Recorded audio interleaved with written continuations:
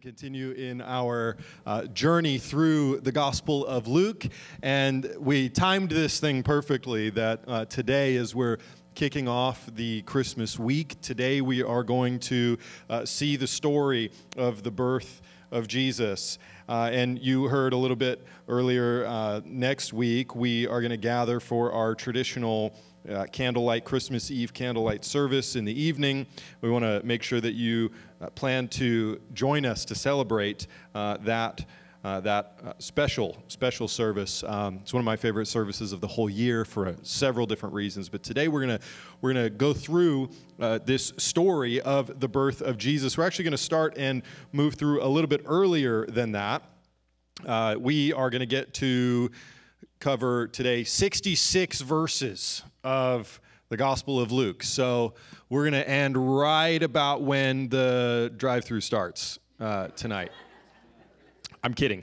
I really just want to, rather than going line by line through this story, you know this story well. If you've been around church, if you've celebrated a Christmas before, then there's a really good chance that you've heard a bunch of different sermons on the Christmas story. And there's just this element as I was studying and preparing for today, and how do we want to go through this chunk of this story.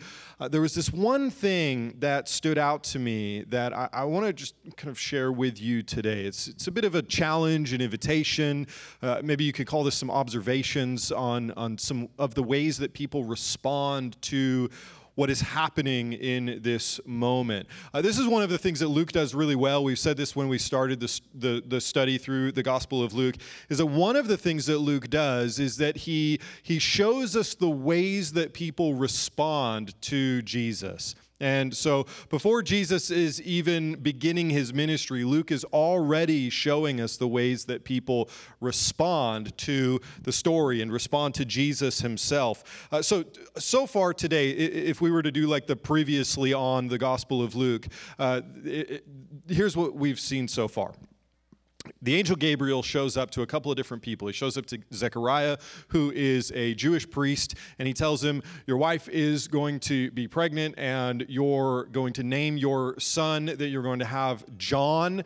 And Zechariah's like, I don't know, my wife is pretty old. That seems unrealistic. And Gabriel says to him, well, because you didn't believe, you had doubts, you're going to have to just go on mute until you see until you see it with your eyes, until you experience and witness that what I'm telling you is actually fully, really going to happen. So he doesn't get to speak for a little while, and by a little while we mean for 9 months, because what happens is his wife Elizabeth gets pregnant, and everybody is freaking out, and Zechariah can't say a thing about it. We also know that the angel Gabriel showed up to a young girl named Mary, who is betrothed to someone named Joseph, and they're not married yet, and so the angel Gabriel shows up and says, you are going to become pregnant, and this is going to be the Son of God, the Messiah. And Mary's response to that was, I absolutely believe that. That sounds wild and amazing, but I believe and I submit my life to what you are doing. And so she's called blessed because of her response. We also found out that Elizabeth and Mary are actually cousins, and Mary goes to travel to be with her cousin Elizabeth. She ends up staying with her for several months. We believe from the way that Luke writes this story that Mary was with her cousin Elizabeth for the rest of her pregnancy until John, the baby John, is born. But we also know that when Mary shows up and greets her cousin Elizabeth, that the baby John in Elizabeth's womb leapt for joy. And then Elizabeth begins to prophesy and bless Mary and say, certainly this is the Messiah that you're carrying, and I'm blessed just because the mother of our Lord has showed up to my house. And then Mary sings this beautiful praise song, and we talked about that. It's called the Magnificat. In church history, it's been referred to as the Magnificat, the praise of Mary. And I got to tell you, we've covered a lot of ground already, but this is where the Christmas story really begins to pick up. And I'll say that it picks up before the story of the birth of Jesus. And so to get to where we really need to get to today, 66 verses, we're going to read through all of that. We're going to pause and we're going to talk about some things that I want you to hear. There's really just really one theme or one thread that I want to pull on. And I think it's something that, at least for me, that we often just skim over. It's easy to miss. And so we're going to try to stop at the things that we normally would miss as we study the responses to this Christmas story. But let's begin here where we really have left off in the Gospel of Luke. After the Magnificat, in Luke chapter 1, verse 56, it says, Mary stayed with her, with Elizabeth, for about 3 months, and then she returned home. And this is where we pick up the story in verse 57. Now the time had come for Elizabeth to give birth, and she had a son. So this is 3 months after the last time we had been talking about this story. And then her neighbors and relatives heard that the Lord had shown her his great mercy, and they rejoiced with her. This is significant because Elizabeth was an old woman. It was expected that she would never get to have children, so they rejoiced with her that she finally did. Verse 59, when they came to circumcise a child on the 8th day, they were going to name him Zechariah. This is part of the tradition, the ritual of the Jewish people, that they would name the son Zechariah. They just presumed this because you would be named traditionally after the father or a significant male figure in the household. And so Zechariah being a priest, everyone just kind of put two and two together and said, of course, this kid's name is going to be Zechariah after his father. But his mother responded, she breaks protocol here, and she says, no, he will be called John. Then they said to her, none of your relatives have that name. So they motioned to his father to find out what he wanted him to be called, because Jewish custom would say that it was actually the father who has naming rights over the child. This is a cultural reality of the day. So they look at Elizabeth and said, oh, you sweet old lady, you just got a little bit mixed up there. I don't know where you pulled that name John from, but let's look at and see if Dad can actually tell us what he actually wants this child to be named. So they motioned. He asked then in verse 63, he asked for a writing tablet, and he wrote this, his name is John. And they were all amazed. You're just making up names here, guys. This is out of the custom. This is not what any of us were expecting. In the middle of a story that no one was expecting this child to be born, they certainly didn't expect him to have a name like John. Immediately, though, after he writes the words, his name is John, it says, immediately his mouth was opened and his tongue was set free, and he began to speak, praising God. Now, fear or awe and wonder came on all of those who lived around them, and all these things were being talked about throughout all the hill country of Judea. And all who heard about him, about John, took it to heart, saying, what then will this child become? For indeed the Lord's hand was with him. Just as a subtle kind of aside here, it strikes me the way that Luke tells the story, and there's another moment later on that we'll talk about. One of the things that stands out to me as I read Luke's telling of the Christmas narrative is how many people knew what was going on. There seems to be this idea that I've always had in my mind that Jesus was a secret person until 30 years later, and then he finally comes out and does his ministry, and he's got 3 years of doing ministry publicly, but until then, nobody knew that there was anything significant about him or his story. And what's really interesting is how many people seem to have been in the know very early on in this story. And the way that they were in the know was, did you hear? Hey, did you see what happened at Zechariah's house? It was crazy, right? I know, it was crazy. Like, actually crazy. I know, I was there. I was the one that suggested the baby would be named Zechariah. And then he said, you wrote it down, John. I know, it's crazy. And is it true that when he wrote his name is John, that he began to speak after 9 months of being on mute by God? Yeah, it's totally nuts, right? Yeah, it's amazing. Word of mouth, just like the best version of gossip. If you can redeem gossip, this is the moment. It's just interesting that this subtle thing that Luke includes in the story, and it happens multiple times, that people seem to be pretty loose with telling this story. There's nothing in Luke's telling of the gospel narrative that says that this was supposed to have been a secret. And the story spread. No one was tweeting it, or Xing it, or Facebooking, or making YouTube videos. There was no vlog about the birth of John or the birth of Jesus. It just was, you went and told your neighbor, and they freaked out about it with you. They were amazed. And it says they were in fear and amazed at what was happening.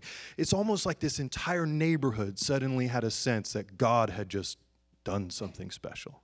This wasn't a secret. I think that actually matters. But let's take a look at Zechariah for a second. Zechariah, the guy who doubted that God was going to do something special in his old age and in the old age of his wife. He had clearly learned his lesson, right? Like he's had 9 months to stew on this mistake that he made to doubt God. He's probably thinking multiple different times about the thing he's going to say the first time he gets to speak after 9 months. And Lord, I hope that the angel was right, not only just about the promise, but that I'm going to get to speak again at some point. That would be really nice, right? But it's interesting that the first thing that we see Zechariah doing in this moment is demonstrating to us how much he has learned the lesson. And it's in a really subtle way. Remember, Luke is a guy who is really interested in details. Elizabeth says he's going to be called John. I'd like his name to be John. And then they all aren't sure about that. And then Zechariah gets a writing tablet, and he doesn't write, he should be called John, or I'd like to name him John. He writes, his name is John, as if Zechariah has figured out over the course of 9 months that he wasn't the one who named this baby, and that he gets to speak because he finally agrees with God's plan. Oh, there's a baby. Well, I can't deny that part. Well, now I have something to say. His name is, present tense, is, not because I'm naming him as the father, but because God told me his name is John.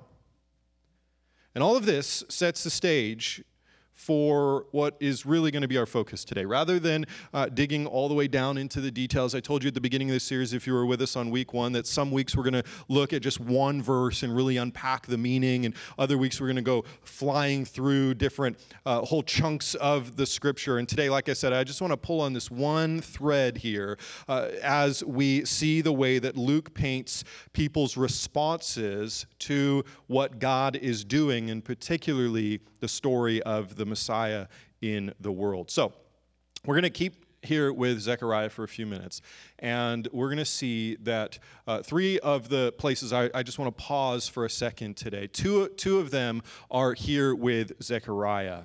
And so the first thing that we see that Zechariah does is that he offers a blessing to God. And then he's going to turn his attention of his blessing towards his son.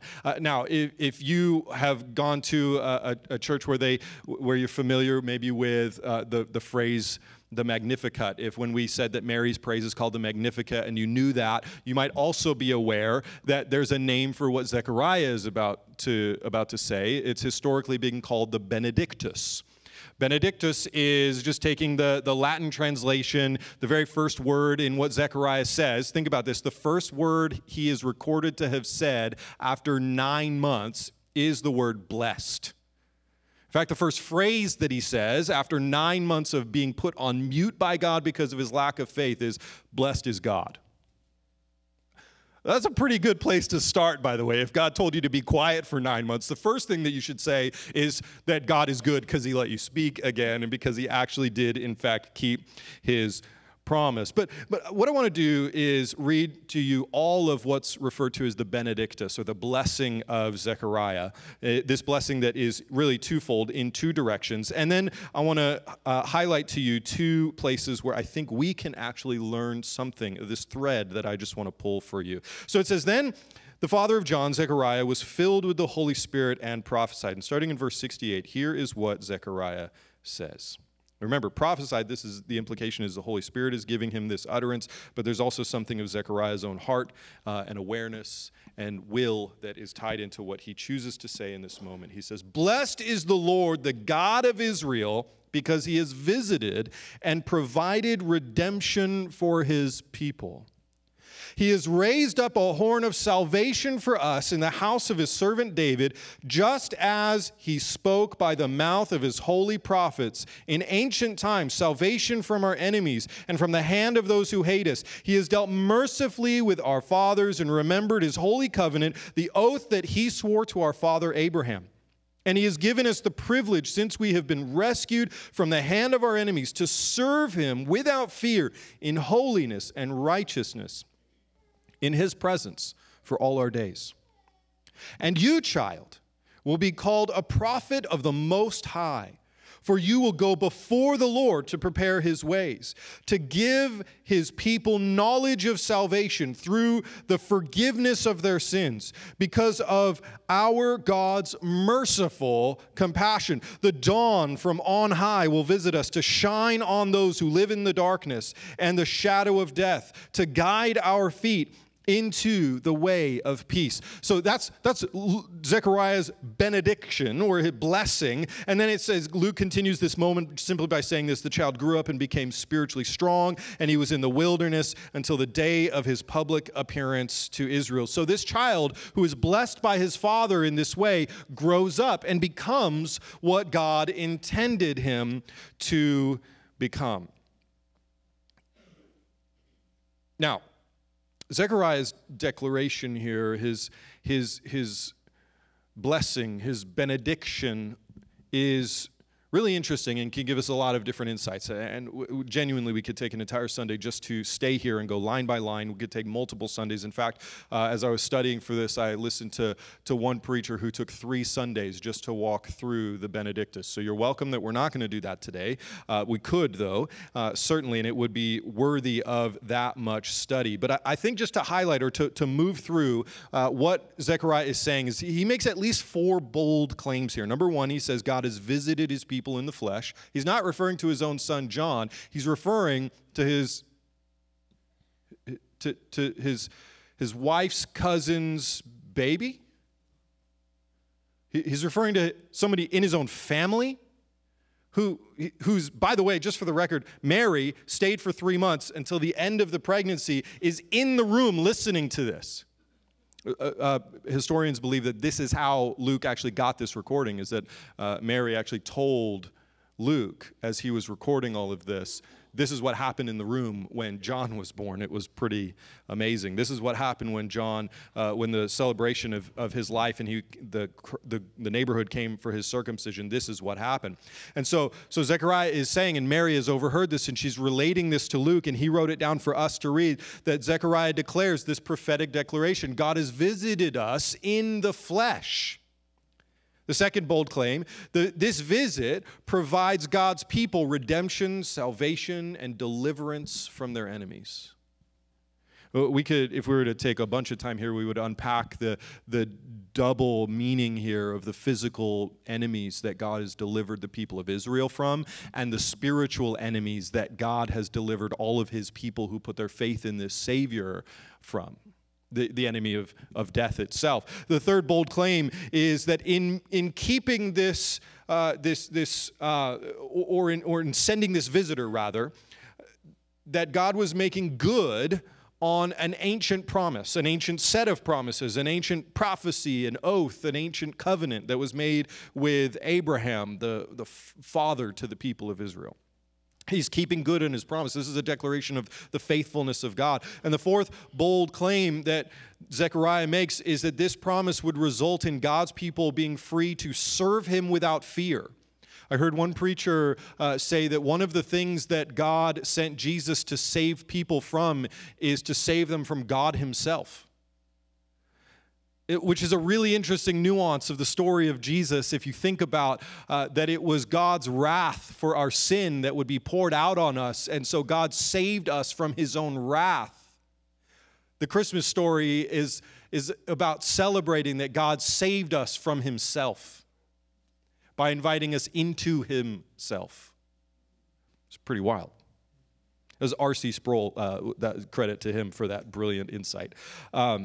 But Zechariah claims that this promise would result in God's people being free to serve him, and not just for a little bit, but for forever in God's presence, which is pretty significant to say that we get to be in God's presence if you understand the distinction between the old and the new covenant. That's wild and radical. So Zechariah is right to bless and to honor God. Something special is happening here. And it's not just something that God is doing, but it's like the thing that God is doing right now. And Zechariah, he understands it.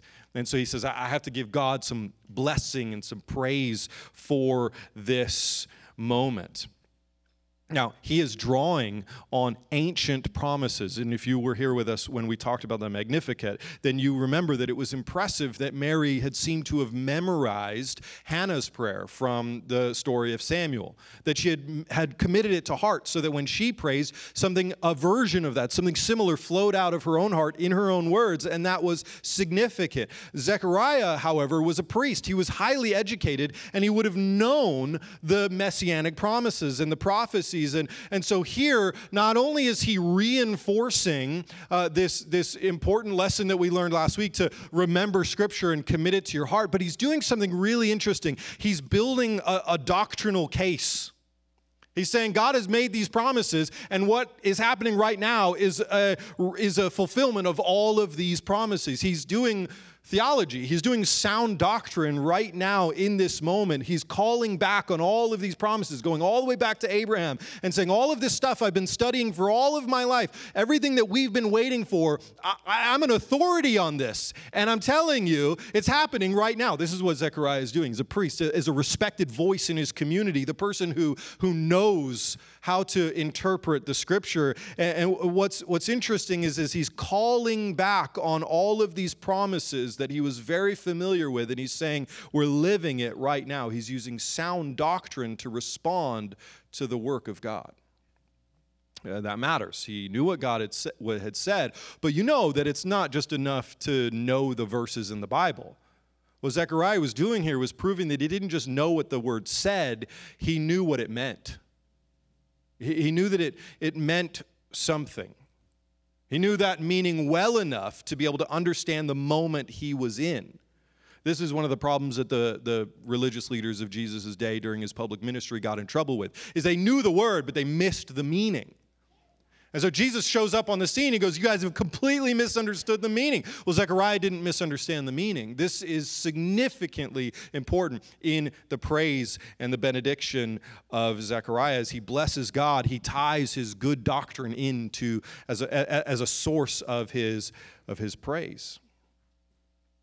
Maybe we could say it like this, that sound doctrine seeks to understand God's meaning through his words and actions. Not inserting man's meaning into God's actions or man's meaning into the moment that we're in, but understanding what God meant when he wrote all of these promises. Okay, so the question would be, how do you actually apply this? This is the challenge when you're preaching through the Christmas story, that you have to, as a preacher, part of my challenge, my job is to go, how do I give you something that you can walk away from this teaching with and maybe do something with this, rather than just going, well, that was a neat story. We got to hear the Christmas story today. Hooray. We were good Christian Christmas people, and we heard the story. I have to give you something to go do with it. So here's what I think that you might be able to do, and here's something that the Lord has reminded me of as I was studying this, and this thing that I think that gets overlooked is maybe it's in the form of a question. The question might be something like this: to whom are you reciting the faithfulness of God this Christmas? What Zechariah was doing was reciting. He was sound doctrine. He was doing good theology. He was drawing on all of the studying that he's done. But he didn't just keep it to himself. The first thing that he says after 9 months is, look at God's faithfulness. God is blessed because he did the thing. Guys, he said he would do a thing, and he did the thing. The implication is that Zechariah knows the thing. He knows the promise. But he didn't keep it to himself. So the question for us is, who are you reciting the faithfulness of God? Or maybe another way to say it, with whom are you sharing your sound doctrine? Which, by the way, sound doctrine doesn't mean you interpret Scripture to what you think it means. In Bible college, I remember they drilled it into our brain. In every single class, they would say a verse can never mean what it doesn't mean. So the question is, do you know what it means? Do you know? Do you know why John's birth is so important? Do you know? Do you understand the significance of the way Jesus came onto the scene? Why do we need salvation? Why are we promised that Jesus would save? And why did he have to do the saving work that he did exactly the way that he did it? If you've studied the story, if you know the meaning of the promises that build up to the ministry of Jesus, you would be able to say, I get it. I know why he did it the way he did it. It had to have happened exactly like this. Do you know? Do you know? See, and if the answer is no, you're invited. You're invited to study. You're invited to know, to learn. By the way, I think this is what marks the difference between hearers of the word and bearers of the word, right? That the word is something that you carry with you. It's not just a story that you've heard. The challenge of Christmas for me every single year is to slow down enough and not just kind of fly by the Christmas story as if it's just something that, everybody's talking about the same thing. Yeah, there's like a manger and all that kind of stuff. But like Zechariah challenges me to slow down and go, hang on a second. The thing that God has been talking about since the beginning of time happened now. And for us, it happened, and we're living in the response to that. How do you respond? Well, it's hard to respond to something you don't understand. So Zechariah's invitation is dig deeper than just, this is a nice story. This is something significant. So what do you know, and who are you telling? Which then moves us straight into the second part of what I want to focus on today with Zechariah's benediction or blessing. Zechariah, because then he actually, and we see it in verse 76, he turns the focus of his blessing from God to his son. And if you could just imagine the moment that we're in, the priest who's a new father is holding his son in his arms, just like I saw Mike Coddington walking around church this morning before the service started with his daughter in his arm, right? And she just was out, right? And he just was so comfortable in that moment. And you could imagine that Zechariah probably looked nothing like Mike Coddington, who's now a father of 3 and has held a baby before, right? You could imagine this kind of older fella, and he's like a religious leader in the community and is used to holding it all together, is holding his son for the first time, and probably was like handed this baby, and Elizabeth was probably like, no, you're doing it wrong, right? Hold the head, right? Every person who's been a father for the first time remembers when you were told, hold the head. You're holding the baby wrong, right? And so Zechariah is probably nervous in this moment. But then in that moment, as he's nervously holding his son that he's been hoping to be able to hold in his arms for his entire life, and is finally now in the realization of that moment, and after having been put on mute by God for his doubt, has now, because of his faith and agreement with God's plan, finally been able to speak. And the first thing out of his mouth is that the Holy Spirit just comes on him in this unction while he's holding this baby. I imagine that something shifts, and he's not really nervous anymore. He's just overwhelmed with excitement and enthusiasm about the moment that he's in, and he begins to say praises and blessings to the Lord Most High, the God of Israel, who has been faithful and who has kept his promise. And then 2/3 of the way through this declaration of blessing to God Most High, the faithful one who has kept his promise, turns down and looks at his son.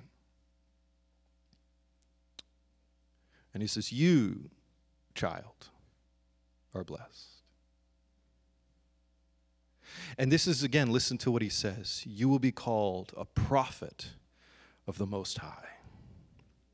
For you will go before the Lord to prepare his ways, to give his people knowledge of salvation through the forgiveness of their sins." What a blessing to live up to. What a call. What a responsibility. But I propose to you that there's something radical here that is easy to overlook. And it's wildly important. That as much as we see in Zechariah's blessing of God, this importance of knowing the meaning of the moment that you're in and using the sound doctrine to build this praise for God, and the invitation for us to share that what we know about the meaning of the season and the meaning of the story, that we would share that with others. As much as that is true, we also get this glimpse into this unrepeatable moment that starts a journey that I propose to you lasts for somewhere between 20 to 30 years. That in this moment, as Zechariah looks down on his son, And what might be possibly the very first words that Zechariah ever spoke to his son John. It says, "Blessed child, or you will be called the prophet of the Most High." Is that this is the first moment that we see Zechariah stepping into the responsibility of a disciple maker. Now, my brain wants to say father, but what is a father if not a disciple maker? Right? Train up your child in the way that they should go, and when they're older, they will not depart from it. The disciple maker, the spiritual parent, the person who takes responsibility for the spiritual nourishment and development of another human being, is the person who understands that that's not just a vapid promise that is guaranteed that if you make your kids go to church, they'll go to church when they're adults. But it's actually just as much a warning as it is a promise. Train up a child in the way that they should go, because when they're older, they won't depart from the way you trained them up. Right? Zechariah steps into this moment to say, now as I look to you, I'm going to declare over you something that for the next 20 to 30 years, I'm going to take responsibility to make sure that you know. Think about the way this kid was raised. His dad was a priest. Like, I know that my kids just know stuff about the word because I talk to them about sermons. Their dad's a pastor. They know stuff about the church. Not about you guys, but like about church culture and the kingdom, because their dad's a pastor. I just can't help it. I'm a teacher of the word. It just comes out of me all the time. And I wonder if maybe it should be like that, not because I'm a pastor, but because I'm a disciple maker. This is the invitation. Zechariah would look at us and he would say, would you have somebody that you can look to and say, you will become everything that God has called you to become, and I'm going to spend the next 2 to 3 decades making sure that you become everything that God has called you to become. This is the invitation of discipleship. And even though we could easily look over this to say, of course, the dad would look and say nice words to his son, Zechariah wasn't just saying nice words to his son. He was making a commitment to a journey to make sure that me, the priest who knows the sound doctrine, will share this with my son so that he will also know, fully understanding all of the messianic promises, the meaning of the moment, so that when he sees Jesus, the Messiah, walking into the water to be baptized, that John knew full well what was happening in that moment. Who do you think got him ready? His dad, his disciple maker.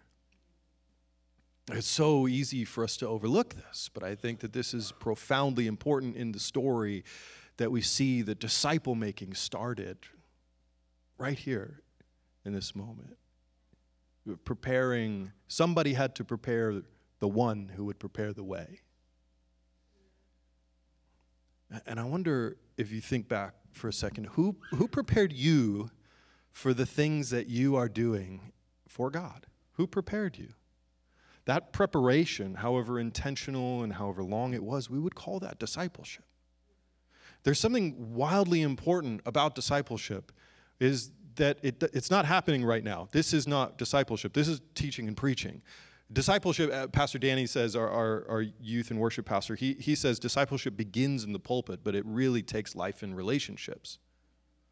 It really comes to life in your relationships. And I think this is why we see a lesson about discipleship in this moment of Zechariah. He was beginning a journey of discipleship. He had 20 to 30 years before John moves out into the wilderness. At least 2 decades with this kid to make sure that he was ready. Jesus, on the other hand, the one who happens to be God himself, took 3 years to make disciples. And there's something that's happened in the Western church that we seem to think that we can make disciples by having people sit and look all in the same direction, not have any relational connection to each other, and just listen to a TED Talk once a week. Twice a month, if you're the average American. You see how much we've diminished this valuable element of the kingdom. Like, you're never going to become everything that God has called you to become. All of the purpose that God has written for your life is never going to be fulfilled if all of your Christian experience is just attending church. I want, there's a part of my flesh, like the pastor in me, that says, like, I'm so sorry if I'm making you feel uncomfortable in this sermon before Christmas. Like, I know what we're supposed to do right now. But all week, I've just been hearing the same thing. Like, we have got work to do. We've got work to do. We have work to do. By the way, just so you know, Jesus totally agrees with everything that Zechariah would set in motion for his son John, and the idea that discipleship is wildly important. This was on Jesus' heart. In fact, it was the last thing that he said before he ascended to the Father, right? In Matthew chapter 28, we see that Jesus tells his disciples, the people he spent 3 years with, he tells them to do what? Go, get out of here. Get to work. Doing what work? Making disciples. Making disciples. He never told them to host church services, although church services are good and we're glad that you come. I think it's important that you hear the teaching of the word so that you can be equipped to go and teach the word. What's that called? Go make disciples. Right? Go make disciples. Doing what? Baptizing them in the name of the Father and the Son and the Holy Spirit. Teaching them to obey. How do you think you got here? Somebody taught somebody who had been taught by somebody, who had been taught by somebody, who had been taught by somebody, all the way back until that moment when Jesus looked at his disciples and said, go. And Zechariah in this moment seems to have grabbed a hold of something and says, I take responsibility. And so the question for us is, for whose spirituality do you take responsibility? It's very easy for us to say, my own. I work out my salvation with fear and trembling before the Lord. Good for you. That's excellent. That's biblical. You should do that. But don't miss this, that you don't get to fully engage in the kingdom unless you're also building the kingdom. And how do you do that? You go and make disciples. You do what Zechariah did. You look at somebody else and say, God wants you to become something, and I take responsibility to help you become that. Certainly, John had a choice. He could have rebelled. It's good that he didn't. But Zechariah took responsibility for somebody else's development, and I think that cannot be overlooked. So who are you discipling? Parents, obviously, this certainly begins, those of us who are parents, this certainly 100% begins with our children. But Jesus didn't say, go disciple your kids. He said, go and make disciples. That means there's other people out there who aren't disciples. Go help them become disciples, right? And so what does this look like? Making disciples, I think, requires at least 3 things. I think it requires shared responsibility. The disciple maker to teach well, to have sound doctrine and communicate good, sound, solid doctrine. And the disciple to actually be teachable, to learn and grow. It requires shared responsibility. It requires genuine relationship. Jesus calls his disciples friends. Zechariah was John's dad. Relationship. It's inherent into the discipleship relationship. And it requires time. Zechariah had about 30 years. Jesus managed to do it in 3. He was God. He had an advantage. I think effective disciple making exists in the long-term relationships of shared responsibility to see the disciple grow in understanding of and right response to sound doctrine. The sweet spot of disciple making exists somewhere between 3 and 30 years. Who are you discipling? Who 3 decades from now will say, I'm more prepared to do the things Jesus has called me to do because I knew you? So it's an important question. It's an important question. One that we're going to move on from right now because I've got not a lot of time and one more thing that I got to do and like 40 verses to cover. Okay? You guys have heard the Christmas story?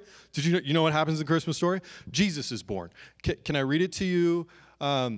relatively quickly, at the risk of sounding like I'm going to disrespect the story. I know that often I say it's important to slow down, but let's just fly through this story for a second, okay? Luke chapter 2, starting in verse 1. And I'm going to tell you something you can do with this later that I think will redeem the fact that I'm about to read this so quickly. So it says, "In those days, a decree went out from Caesar Augustus that the whole empire should be registered," which, by the way, is like a historically accurate thing that actually happened. Luke, the doctor, the researcher, made sure that we knew that this was rooted in a historical moment. Verse 2, "This registration took place while Quirinius was governor of Syria, so everyone went out to be registered, each to his own town. Joseph," remember him, part of the story, "he also went up from the town of Nazareth in Galilee to Judea, to the city of David, which is called Bethlehem, because he was of the house of the family line of David." I don't have time for this, but isn't it awesome that when Zechariah was giving his Benedictus, that he was saying that the salvation has come to us out of the house of David? Huh. "Joseph went up to the town of Nazareth in Galilee to Judea, to the city of David, which is called Bethlehem, because he was of the house, the family line of David, to be registered along with Mary, who was engaged to him and was pregnant. While they were there, the time came for her to give birth. Then she gave birth to her firstborn son, and she wrapped him tightly in cloth and laid him in the manger because there was no guest room available for him." Also, don't have time for this, but not probably a barn. There's a whole thing there about the way that this verse has been translated. It's complicated. We'll talk about it some other time.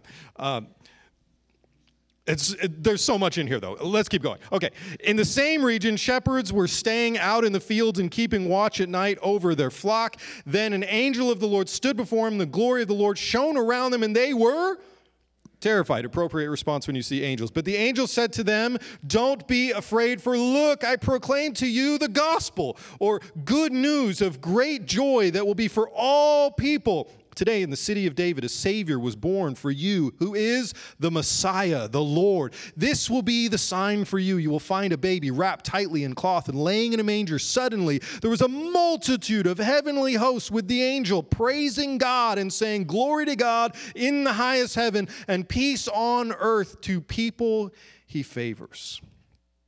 When the angels had left them, they returned to heaven. The shepherds said to one another, "Let's go straight to Bethlehem and see what has happened, which the Lord has made known to us." So they hurried off and found both Mary and Joseph and the baby who was laying in the manger. After seeing them, they reported. Say reported.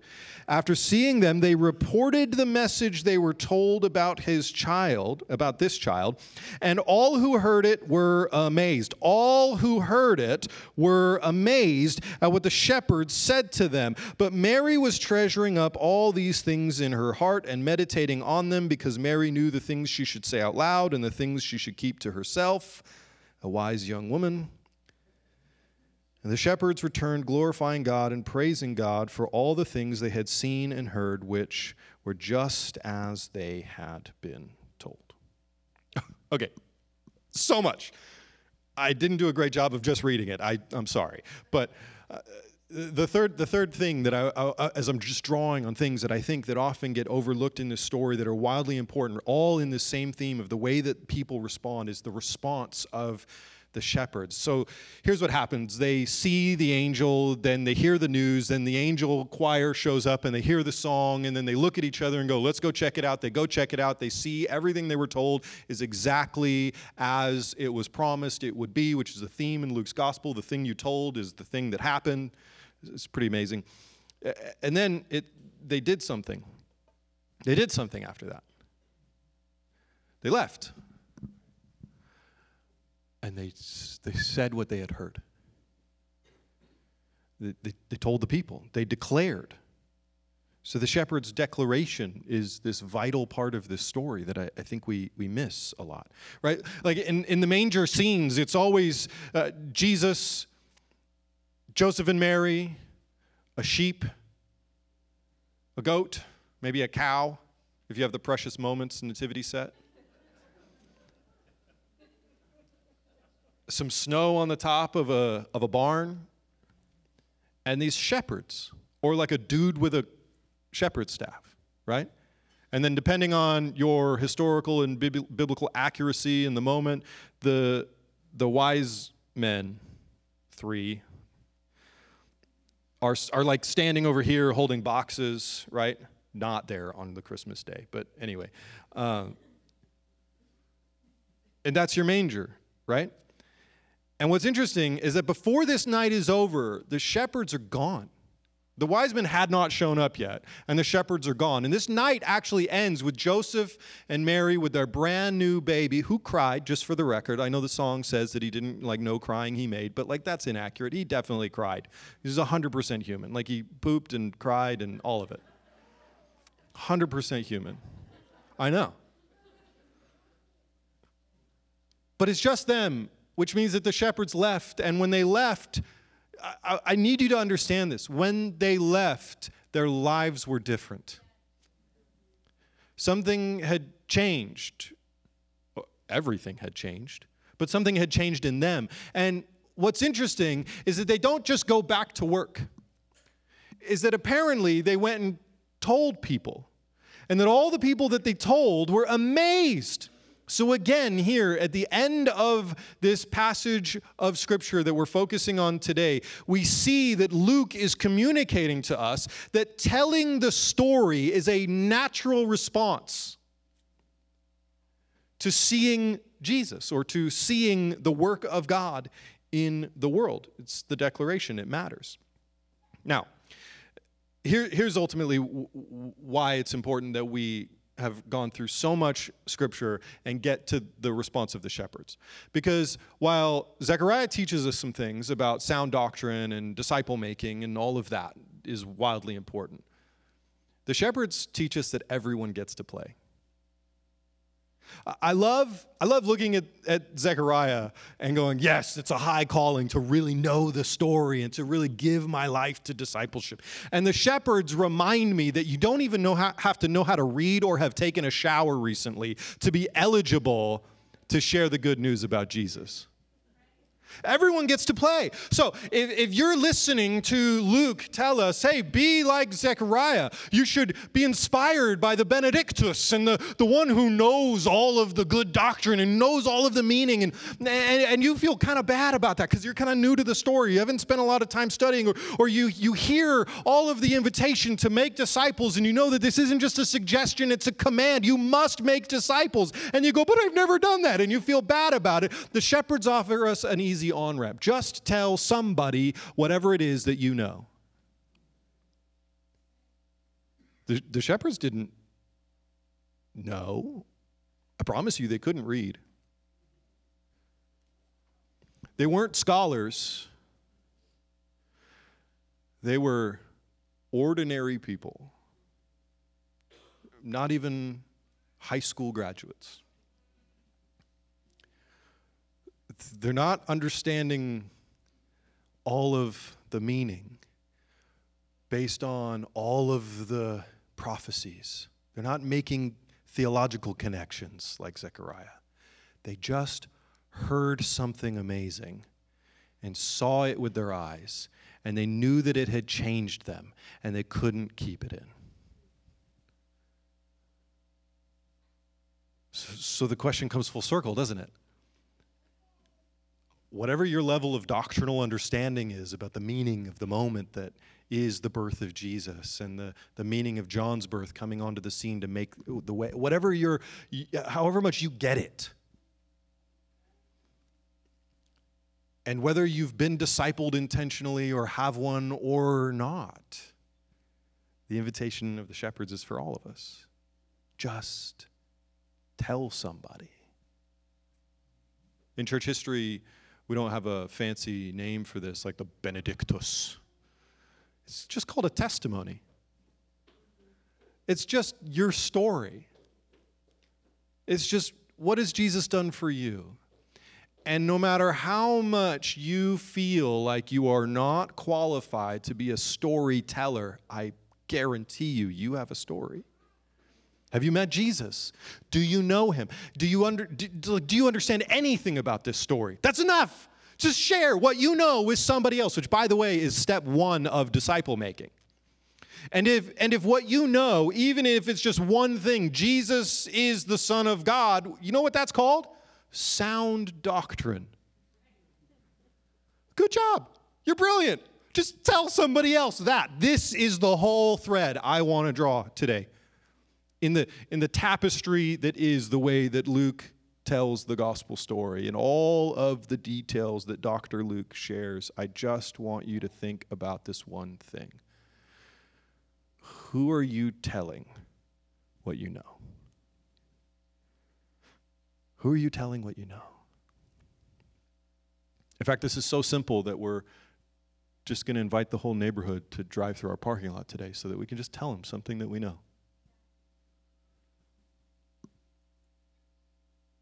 In fact, it's so simple that I'm going to pray in just a second, and then I'm going to give you an opportunity to tell somebody something that you know. I give you homework assignments from time to time that are like, hey, go memorize the Magnificat, right? How's it going?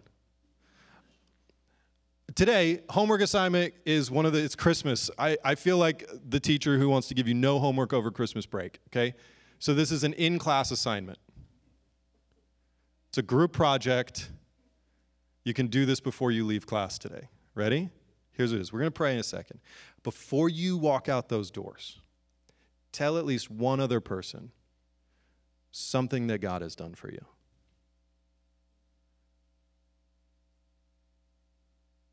Really? Like it's that easy? Like that's it? That's all you want me to do? I know. It is that easy. Just be a shepherd and tell somebody something that God has done. Has God done anything for you? Yeah? I know I'm not the only one.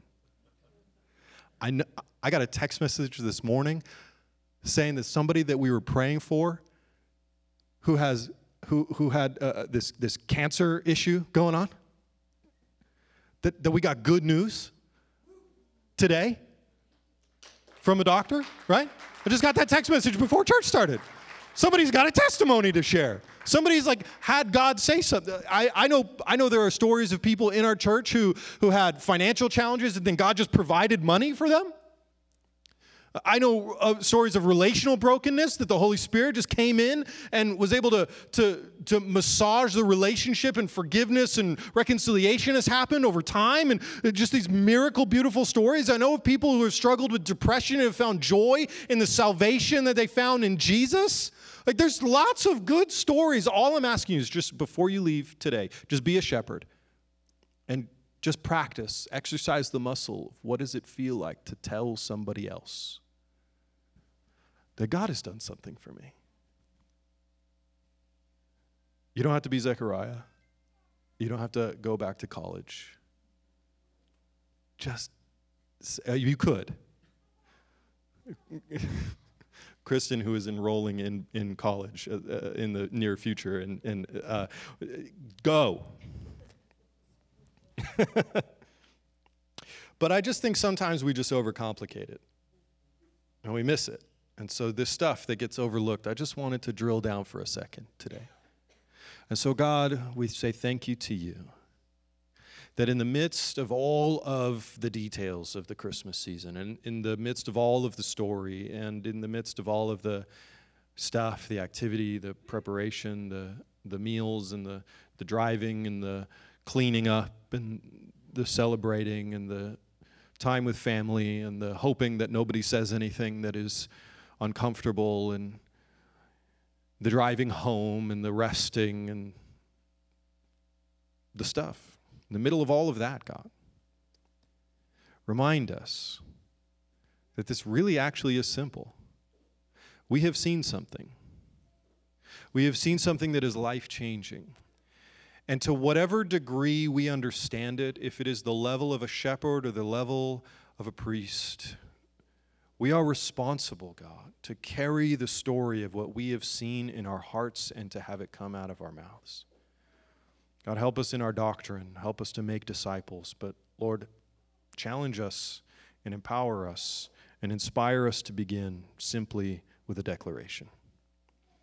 We have seen the goodness of the Lord. He has come. You are faithful. You are good. We believe it, God. And so, Lord, again, we say this before we take a moment to share. We believe that what Scripture says about you, Jesus, is true. Do you believe that today? Could you say that to the Lord? God, I believe that what Scripture says about you is the truth. God, we believe that the story of your birth is one of the most important moments in history, and it has marked our lives. Thank you, God, for revealing your plans for us as individuals and for all of mankind. Thank you, God, for your faithfulness to us and your faithfulness to your word. God, would you help us to grow more and more in our understanding of what your word and your works in the world really mean. Help us, God, to make disciples who also understand. Help us, God, to declare what we have come to know, and help us to make that declaration in ways that inspire faith in other people. We pray this in the name of the Father, who loved us so much that he sent his Son. We pray this in the name of the Son, Jesus, who came to live and die and conquer death so that we might live. We pray this in the name of the Holy Spirit, who fills us, and teaches us, and empowers us to enjoy the full life that Jesus promised.